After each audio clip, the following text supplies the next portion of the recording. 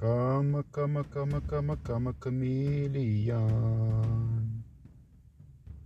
Welcome back again to another comedy podcast episode of Live with Ellie. And today, I bring upon you some more lizard jokes. Enjoy. What do you call a lizard that wears clothes? Mark Zuckerberg. Ha ha ha ha.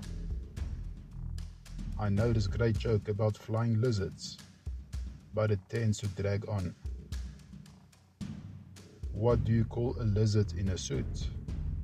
Mr. President. The experts recommend putting a baby monitor in a nursery with your baby. It turns out they don't mean the lizard. What did the color-changing lizard say to his significant other? You're one in a chameleon.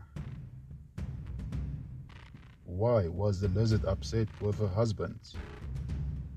Because he had a reptile dysfunction. And that's all for today, everyone.